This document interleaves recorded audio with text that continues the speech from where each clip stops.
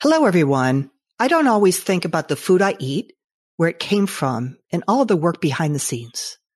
I do know that farmers have a difficult job, not only raising animals and tending to the crops, but also in being accountable to consumers. We are faced with many decisions when deciding what food to purchase. There's so many confusing labels, and what do they all mean? Please welcome Anne Malo, who is the Executive Director for Global Animal Partnerships, the leading farm animal welfare standards and labeling organization in North America. She is an animal scientist with a Bachelor of Science degree in agriculture, a Master of Science in poultry behavior and welfare, and has an MBA in agribusiness. Welcome to the Animal Academy podcast. I'm Allison White, and I'm a licensed clinical social worker who specializes in the human-animal connection. This podcast will showcase professionals who share their areas of expertise in an ongoing series of interviews, and you are there. Their input, stories, and knowledge will help us all understand that we are the ones that actually end up learning from the animals. This is the Animal Academy podcast. Hello, Anne, and welcome to the show. Hi, Allison. It's nice to be here. Could you tell me a little bit about yourself and how did you get started in this field? Sure. I actually grew up in this city, and probably because of one too many James Herriot books, I decided that I wanted to be a veterinarian. So much to, in particular, my father's dismay, I went to agriculture school and the University of Guelph in Ontario, Canada. And honestly, it was the smartest thing I ever did because I absolutely loved it. But I also learned on that journey that I didn't want to be a veterinarian, that it's not that I didn't think that was a great job. It's just I wanted to do something that I could really have a different type of impact. There was so much change starting with agriculture when I went to school that I thought it was so exciting that I wanted to be on a different side of it.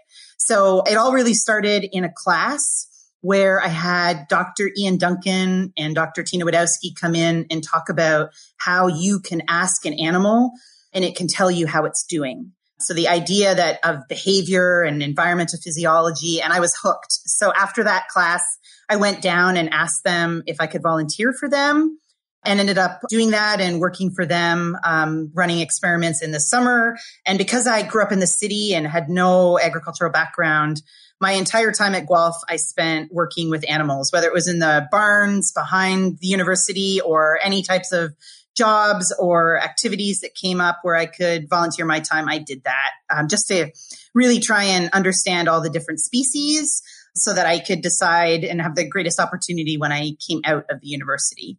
So I did my undergraduate in animal science, and then I stayed on to do a Master of Science in poultry behavior and welfare and looked at the importance of rest in young domestic fowl. So at that time, we were keeping chickens on very long light when they were very young. And my advisor had thought that this was probably very disruptive to their growth and just overall well-being. And so I looked at that. And since then, there's been a tremendous amount of work done in this area, which is, it's amazing to kind of be helping to start with that. Then after that, I went and worked down at the University of Georgia in Athens, Georgia. My now husband was down there working for a biotech company. I worked for that biotech company as well, helping run their farm down there, and then came back because honestly, I was looking for something a little different. So worked in something completely non-agricultural. I did sales for a book manufacturing company, got bored, and went back and did an MBA in agribusiness. And when I graduated from that, started working again with my old professor. Near the end of 2004, I had a really interesting opportunity presented to me. My old advisor was working with Whole Foods Market, and he had been asked to be an advisor for a standards committee that they had set up and couldn't attend a meeting. So instead, he asked if I could go in his place. So I did. And at that meeting, Whole Foods announced that they were setting up a foundation called the Animal Compassion Foundation that ended up actually being the precursor for the GAP program. So while that foundation focused on producer research and education, it was the sort of the framework of the foundation that later became Global Animal Partnership. So I went down to Texas and worked with the Animal Compassion Foundation and Whole Foods, supporting their standards work with this foundation for a couple of years. And then in 2008, Whole Foods transitioned the Animal Compassion Foundation and their standards for meat outside into an independent organization called GAP, or Global Animal Partnership. At that time, I chose to stay on the Whole Foods side because I was given the opportunity to implement the GAP program, which was just going to be a fabulous challenge for me. And at that time, there was beef, pork, and chicken standards. So myself and my colleague, Frances Valentine, were charged with bringing all of our beef, pork, and chicken suppliers through the GAP program. So we worked with GAP, the certifiers, and our supplier community to do that. And then around 2014, the leadership of GAP and the existing ED sort of parted company. And we took over we were basically seconded from Whole Foods to help with the organization. And since that time have really been running GAP. So our core job was to make GAP self-sustainable. So we were to fundraise, grow the team, and put GAP on its path to stand on its own 2 feet. So Whole Foods pays my salary and Frances's salary, but all of the other operating costs and money for the team, that's all either raised by GAP through our revenue streams or through independent donors or grants. And we run the organization that way to date. So that is really interesting. That brings up so many questions for me. The very first comment that I wanted to make is when you mentioned James Herriot. I have read, going back to the very beginning of the interview, when you mentioned that, I perked up because I remember as a kid, my mom would always give me the new book. And then I watched, it on TV, and I wanted to be a veterinarian too until I really learned more about what is involved in that. But you also said something that's important too, is that there is so much science. And I was fascinated looking at Global Animal Partnership's website. There's a lot of science behind what you're doing.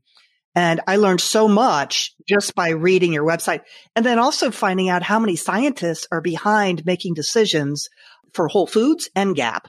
Yeah, absolutely. We actually have assembled our farm team, all have graduate level degrees in animal welfare. And so we also have a blending of production experience as well, because really when you're writing standards, it's a blend of the science with what's practically on farm.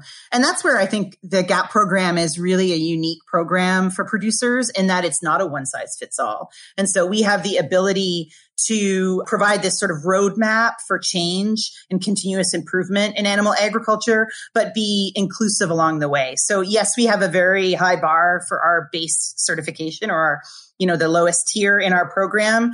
We have to have that as a structure. But from there, we really use the science to provide that roadmap, and then especially if we work with farmers around the globe, which we do. We certify farms in 11 different countries now. So in order to do that, having that science-based framework is really important. So besides our internal team of scientists, we have a scientific advisory committee that helps us as well with the process. And then outside of that, we go out and use our existing network to ask for input from other scientists, nutritionists, veterinarians, industry. We really believe very wholeheartedly in a multi-stakeholder, and because it really does take a village to set a standard. So backing up just a little bit, could you tell me what the difference is between animal welfare and animal rights? Because you're mentioning you're focused on animal welfare, correct?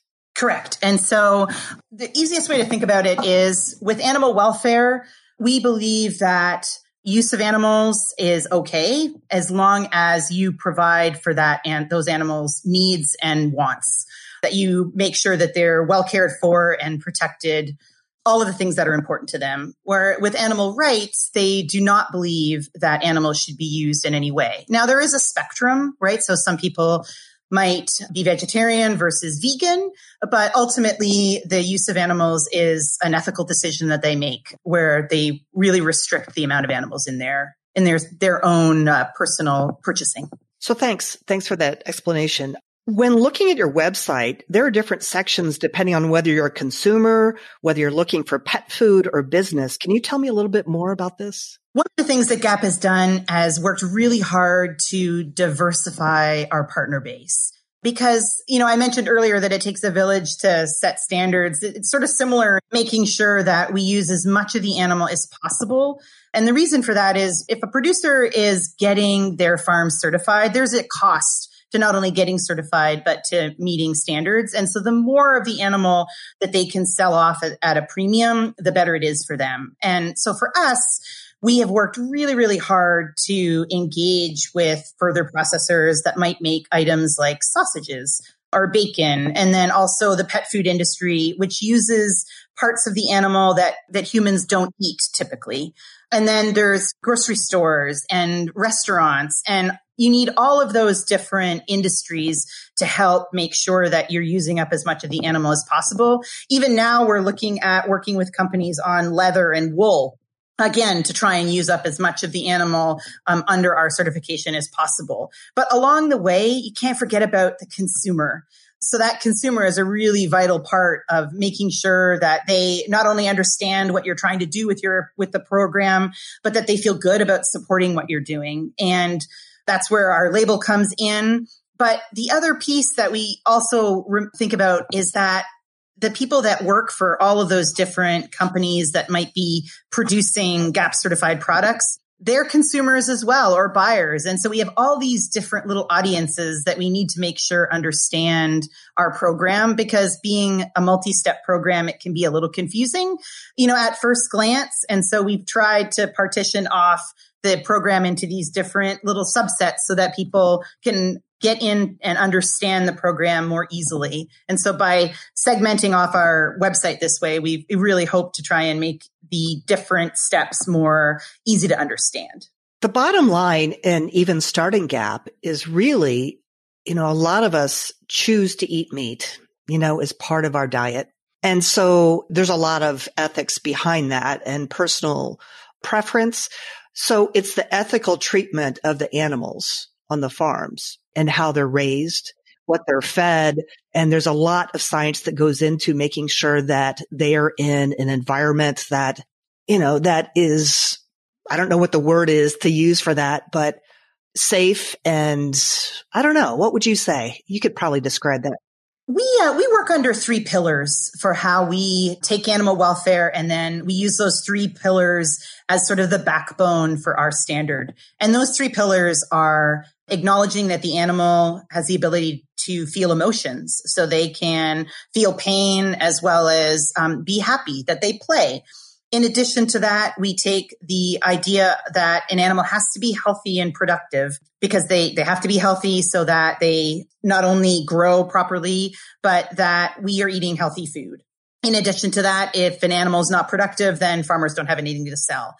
So there is a certain amount of health and productivity that we all have to accept, as part of animal agriculture.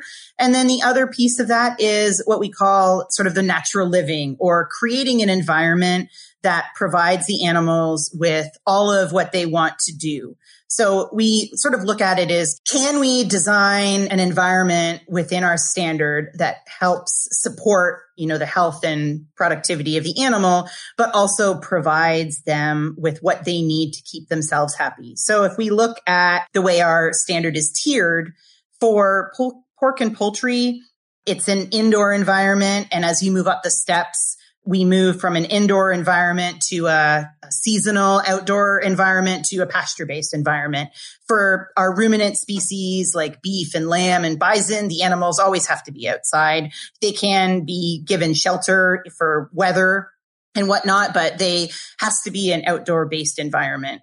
But within those indoor environments, they have to, have solid floors and bedding and enrichments and natural light and things that help them or ensure as natural, quote unquote, an environment as possible. And those things really impact the quality of their life. If you're raising an animal in an environment that's barren and they don't have anything to do, then they can start to bite tails or peck feathers or do things that are abnormal behaviors. So it's really important when we're looking at standards that we're always filtering the standards through those 3 different pillars with a huge emphasis on the wants and needs of the animal.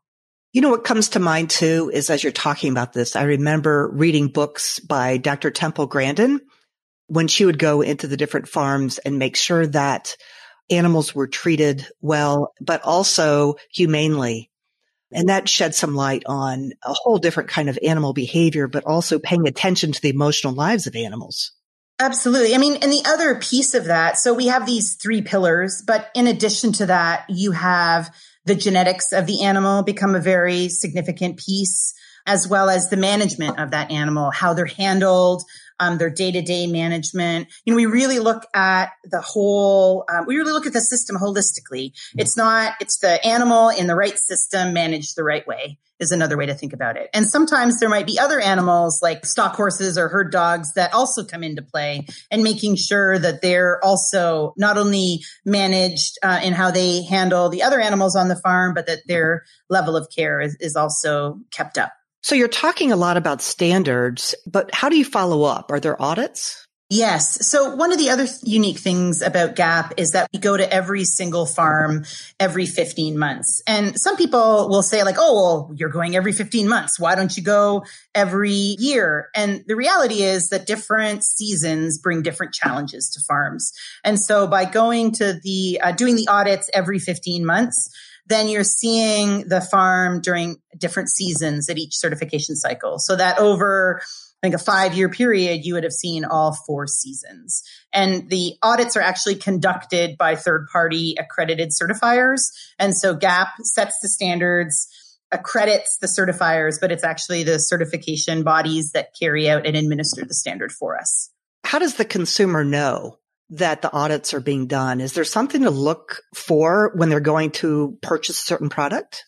Absolutely. They can look for the label. So we've worked really hard to get a label that's consumer friendly, could give that consumer a snapshot that this is what they're looking for. We did a big rebrand in 2019, at the end of 2019, to really try and make sure there was something easy for the consumer to look for. And so, yes, if they look for the label, and it's the same label, just with a different colored bar, depending on the step level that the producer has achieved. If they look for that label on pack, then they know that 100% of the life of that animal has been certified. So our program covers the entire life of the animal, including slaughter. And so that label will give them the confidence that that whole system has been checked. So is there a difference in labeling? For instance, organic, farm-raised, natural, humanely raised. Is there a difference? Yes, there are so many labels out there, and I feel like every time you open up the news, there's a new label being. Mm-hmm. It's confusing. It's very confusing, and there's also a variety of different programs. So our focus is animal welfare, but there's a lot of different labels out there. So I can see where consumers can get easily overwhelmed with the use of terminology and the use of savvy marketing. There is some research that consumers will have to do to know which labels they can trust and which ones maybe they should take another look at.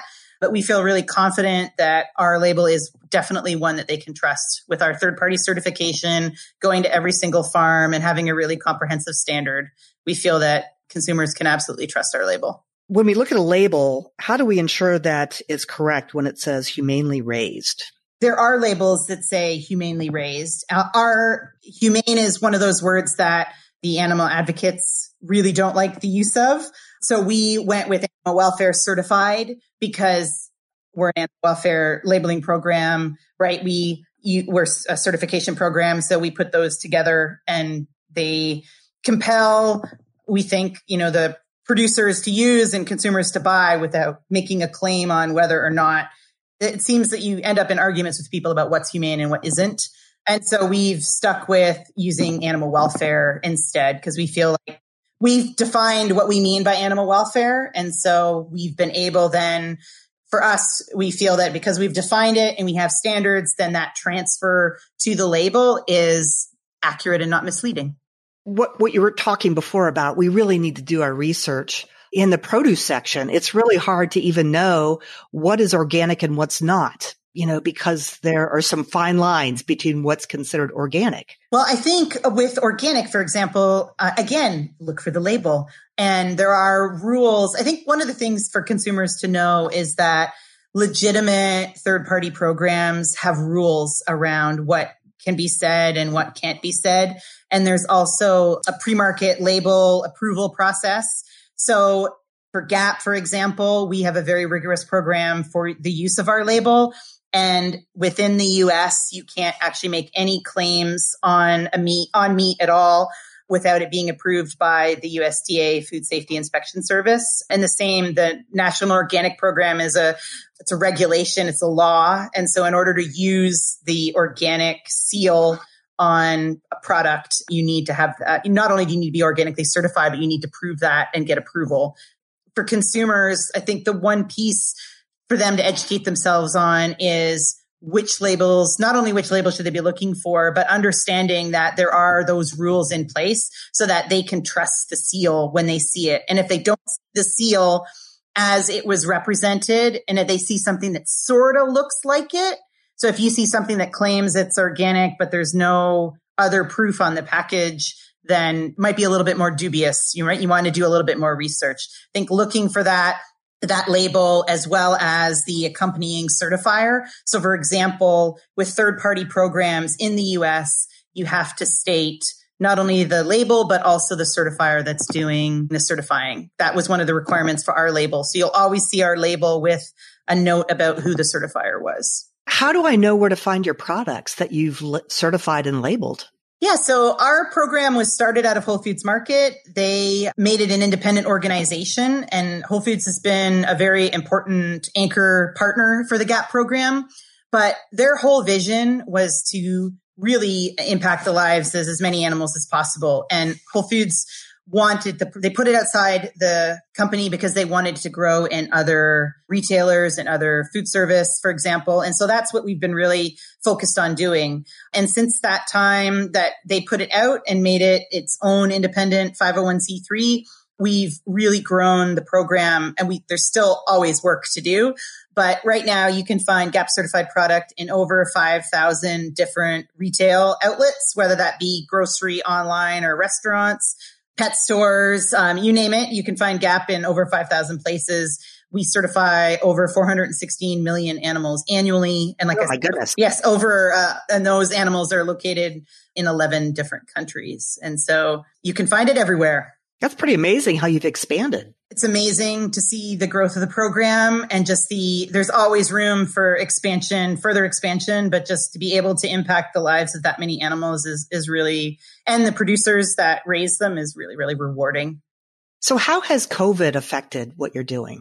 Yes, COVID has really, really been an interesting journey for us. And so one of the things that we'd been doing ahead of COVID hitting, so I feel like we were uniquely positioned to manage COVID, is that we've been looking at ways that we could integrate technology into our process for a whole host of reasons, whether that be making things more efficient, but also there is a number of different diseases related to animals. This is the first time we'd ever worried about the humans.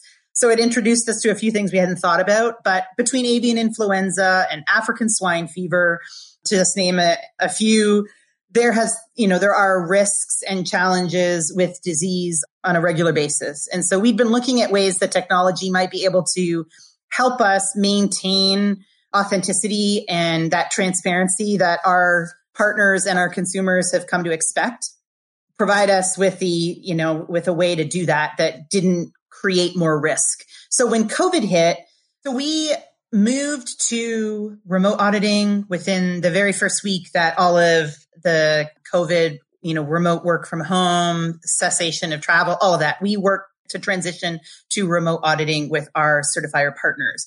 And those certifier partners use a variety of different ways to conduct remote audits. We have a large variation of not only size farms in our system, but also ability and accessibility. So we work with some Mennonite and Amish farmers that are unable to use Zoom and those types of platforms.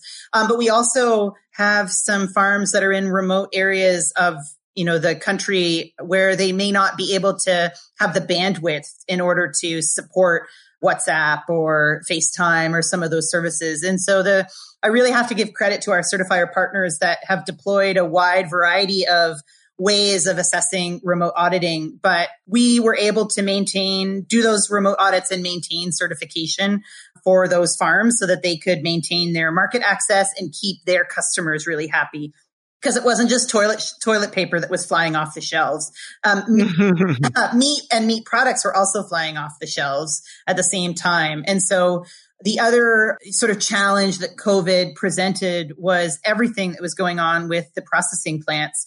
Processing plants typically have people in very close proximity to one another. And so I think that whole social distancing and 6 feet became quite a challenge as we've seen. And so we had processing plants that had outbreaks. Well, animals don't just stop for that. They keep growing. And so we had to work really hard to help support our farms as they moved to different processing plants so that they could process animals, or they might have to wait a week or two because the processing plant may have reduced capacity. And so there was a lot of conversation with our different partners to really support them in trying to make sure that they kept product flowing, because as I said, it wasn't just animals that are growing, it's new animals coming along the way that we had to space for. The third issue that we had to deal with COVID were work crews. So often, say on a ranch would bring in other family members or people from neighboring ranches to process calves. And what I mean by process is vaccinations, castration, tagging, those sorts of things. But because of COVID and people, needing to stay home and not do those things, then that meant that instead of maybe doing that over a weekend and having people come over and help, that the ranch had to do that themselves. And it might take a little bit longer because they were still doing all the other things that they needed to do. So by not having the same accessibility to people, we needed to work with those ranches to make sure that they didn't lose their certification because they needed to do things. It might take them a little bit longer to do some of those procedures. And so really, we were throwing all sorts of things that we hadn't really thought about because we'd always focused on animal problems, right? So disease outbreaks, but it never really worried about not having people there. So one of the big learnings for us, and of course for our partners, is that in our emergency planning, that now as we revise standards and create new standards, because we have a couple of new standards coming out, that we are including a people element to emergency planning. And it's always hard to know what that's going to look like. But I think just the ability to sort of think about what happens if I don't have my entire, staff, or I can't call on my neighbors to come help me do something. How would I manage? So it's really getting people to think about that, and as part of their planning process is how we're trying to work through that, as well as asking our partners to think about considering having a backup facility. I think some people would tell you it's hard enough to find primary spots for processing animals, but really thinking about, if I had to, where could a secondary place that I might be able to go to? Again, sometimes planning is what, helps reduce stress and keep you moving through. But overall, I think we handled the whole situation really, really well. And we were able to, keep the program running and support all of our partners in that process. And it's still going. Well, it's totally amazing how all of us have had to pivot due to COVID. Absolutely. And it's caused you, there's been so many negatives about the pandemic. I don't even want to downplay the negatives, but on the positive, trying to get a positive spin on it, it's forced us to realize, first of all, that we're adaptable, we're resilient, and we can come up with different measures to just continue on and actually develop better processes than we had before. Totally agree. And I think it's also really shone a big light into our, food supply chains, and people are taking a really big look at where their food comes from and how they can support their local communities and their local farmers. And it's really making them sort of evaluate where they buy their food from.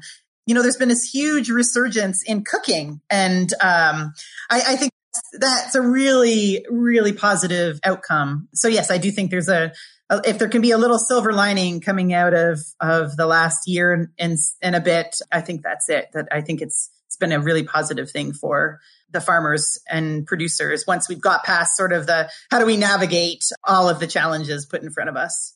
Well, I've heard more and more people say that this has given them a chance to actually decide to cook new recipes, learn how to cook, taking online cooking classes. And I've noticed that you have blog articles and recipes on your site if people are interested in Absolutely. Yes. And, it's one of the things that whether we're good at it or not, we all love to eat, would like to experiment. And one of the things that we try to do for our readers is to not only bring them sort of tried and true recipes, but also give them a few things to experiment with. It's really, really popular, and it's a great way to interact and learn more about our partners along the way. So do you anticipate any changes in the future? And if so, what would you like to see happen? This is going to come at you probably a little bit from left field, but one of the things that I would love to see in the future is programs like ours working with other programs. We all not, as a nonprofit, I think resources are always tight. And rather than sort of competing for the same retail label space, maybe we can work together and work on our strengths. So we're an animal welfare program. That's our focus. So maybe we can work with the organic industry. Maybe we can work with the regenerative agriculture industry. Maybe there's other industries where they can focus on the piece of, the consumer pie that they're really good at. We can focus on ours, but we come together and work together more on it so that instead of competing for space, on a label, we're working together and helping to drive the bar forward. I feel like sometimes when all these new labels and programs come out, there's a lot of singular focus, or people try to add more attributes to a program that really aren't their core strength. And so rather than improving things, it actually lowers the bar rather than raises the bar. And so I think if we could work together more collaboratively, then I think we could do a whole lot more for animals. And I've seen a lot of collaboration happening in over a year now, where we used to be in our own silos. Yes. Yeah. I think we're really, really poised for that. Absolutely. So, Anne, is there anything else that you'd like to share? One of the things that I love to do is to get out and talk to our farmers and hear, things that they like and their sort of hopes and dreams. And as a consumer as well, any opportunity that your listeners have to talk to a farmer.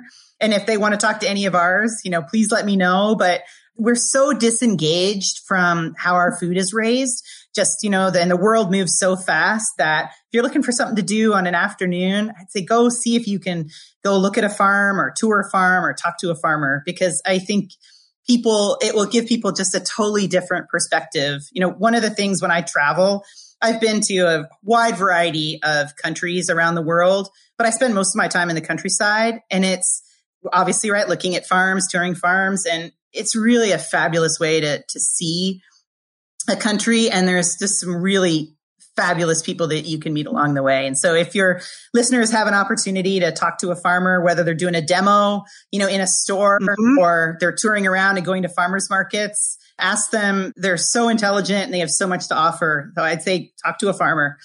It would be and look for the GAP label. What a great suggestion. I just love going to farms, and, we used to live in Pennsylvania Dutch territory. Right. And so lived around Lancaster, Pennsylvania, and it was just beautiful farmland. Yeah, and it is. It was just so peaceful. I totally agree. And there's just you see the world through a totally different lens. So I joke sometimes that I've been to all these major cities and I've actually never seen the major city. I've seen always, the rural community. And honestly, I wouldn't have it any other way. I took my mother with me to Scandinavia. This is many years ago, but we went touring farms throughout Scandinavia. And one night we slept in a 12th century grain bin, and literally we climbed this little wee ladder into the grain bin, and there was just beds and a window in the room. It was perfect. And I joked with my mother that she'd never have this experience on a Globus tour. And she still to this day talks about talking to all the farmers and seeing what they do, and just it being so, like you said, so peaceful, and just really one of those sort of life-changing experiences. And they work so hard. Yeah, at all hours. To make sure that we get the food. Yes. Absolutely. All hours. So I would encourage anybody listening to this podcast to go to Global Animal Partnerships website, because there's so much. I learned quite a bit just going to the website and seeing what you're doing. And if anybody needs to contact you, what is your best? Is there an email, or do you want to share your website information? If they go to globalanimalpartnership.org, there they can find us through that website. There's a phone number, there's email, but you can also find us on LinkedIn, Twitter, Facebook, and Instagram. So you can direct message us. Any of those, that's 6 ways I think you can find us. So please, happy to talk with you. And on your website, you have a list of different businesses that they can go to where, I definitely went to the pet foods that have your labels. Yeah, absolutely. And we can help with that if they have questions. Awesome. Well, thanks so much, Anne. I really appreciate you taking time out, and I've learned so much from this discussion. Oh, thank you, Allison. I really enjoyed it myself. Take care. Thank you. During this interview, I learned quite a bit about animal welfare, sustainability, and the science behind decisions made when raising animals for food. There are many ethical decisions behind making the choices of what kinds of food to eat, and lots of emotions attached to these preferences. In talking with Anne Malo of Global Animal Partnership, we discussed how their company partners with farmers and other businesses. When partnering with farmers, the goal is to make sure animals are treated humanely, raised in a natural environment, and decisions that impact the life of animals and quality of food that becomes a part of diets for ourselves as well as our pets. I have a lot to be thankful for and appreciate the hard work of everyone who's behind the scenes paying attention to these ethical considerations, sustainability, and health of everyone involved. If you would like to listen to my other podcast episodes, please go to my website at ouranimalconnection.com, and you can also follow the show anywhere you listen to your podcasts. Thanks, everyone. Be safe and stay tuned to another episode of the Animal Academy podcast. Have a great day. Thanks for taking the time to listen to this episode of the Animal Academy podcast. Detailed contact information and links for each of the guests and resources provided inside this episode can be found at my website, animalacademypodcast.com. I'm Allison White, licensed clinical social worker specializing in the human-animal connection. Let's share and learn from the animals in the next episode of the Animal Academy podcast.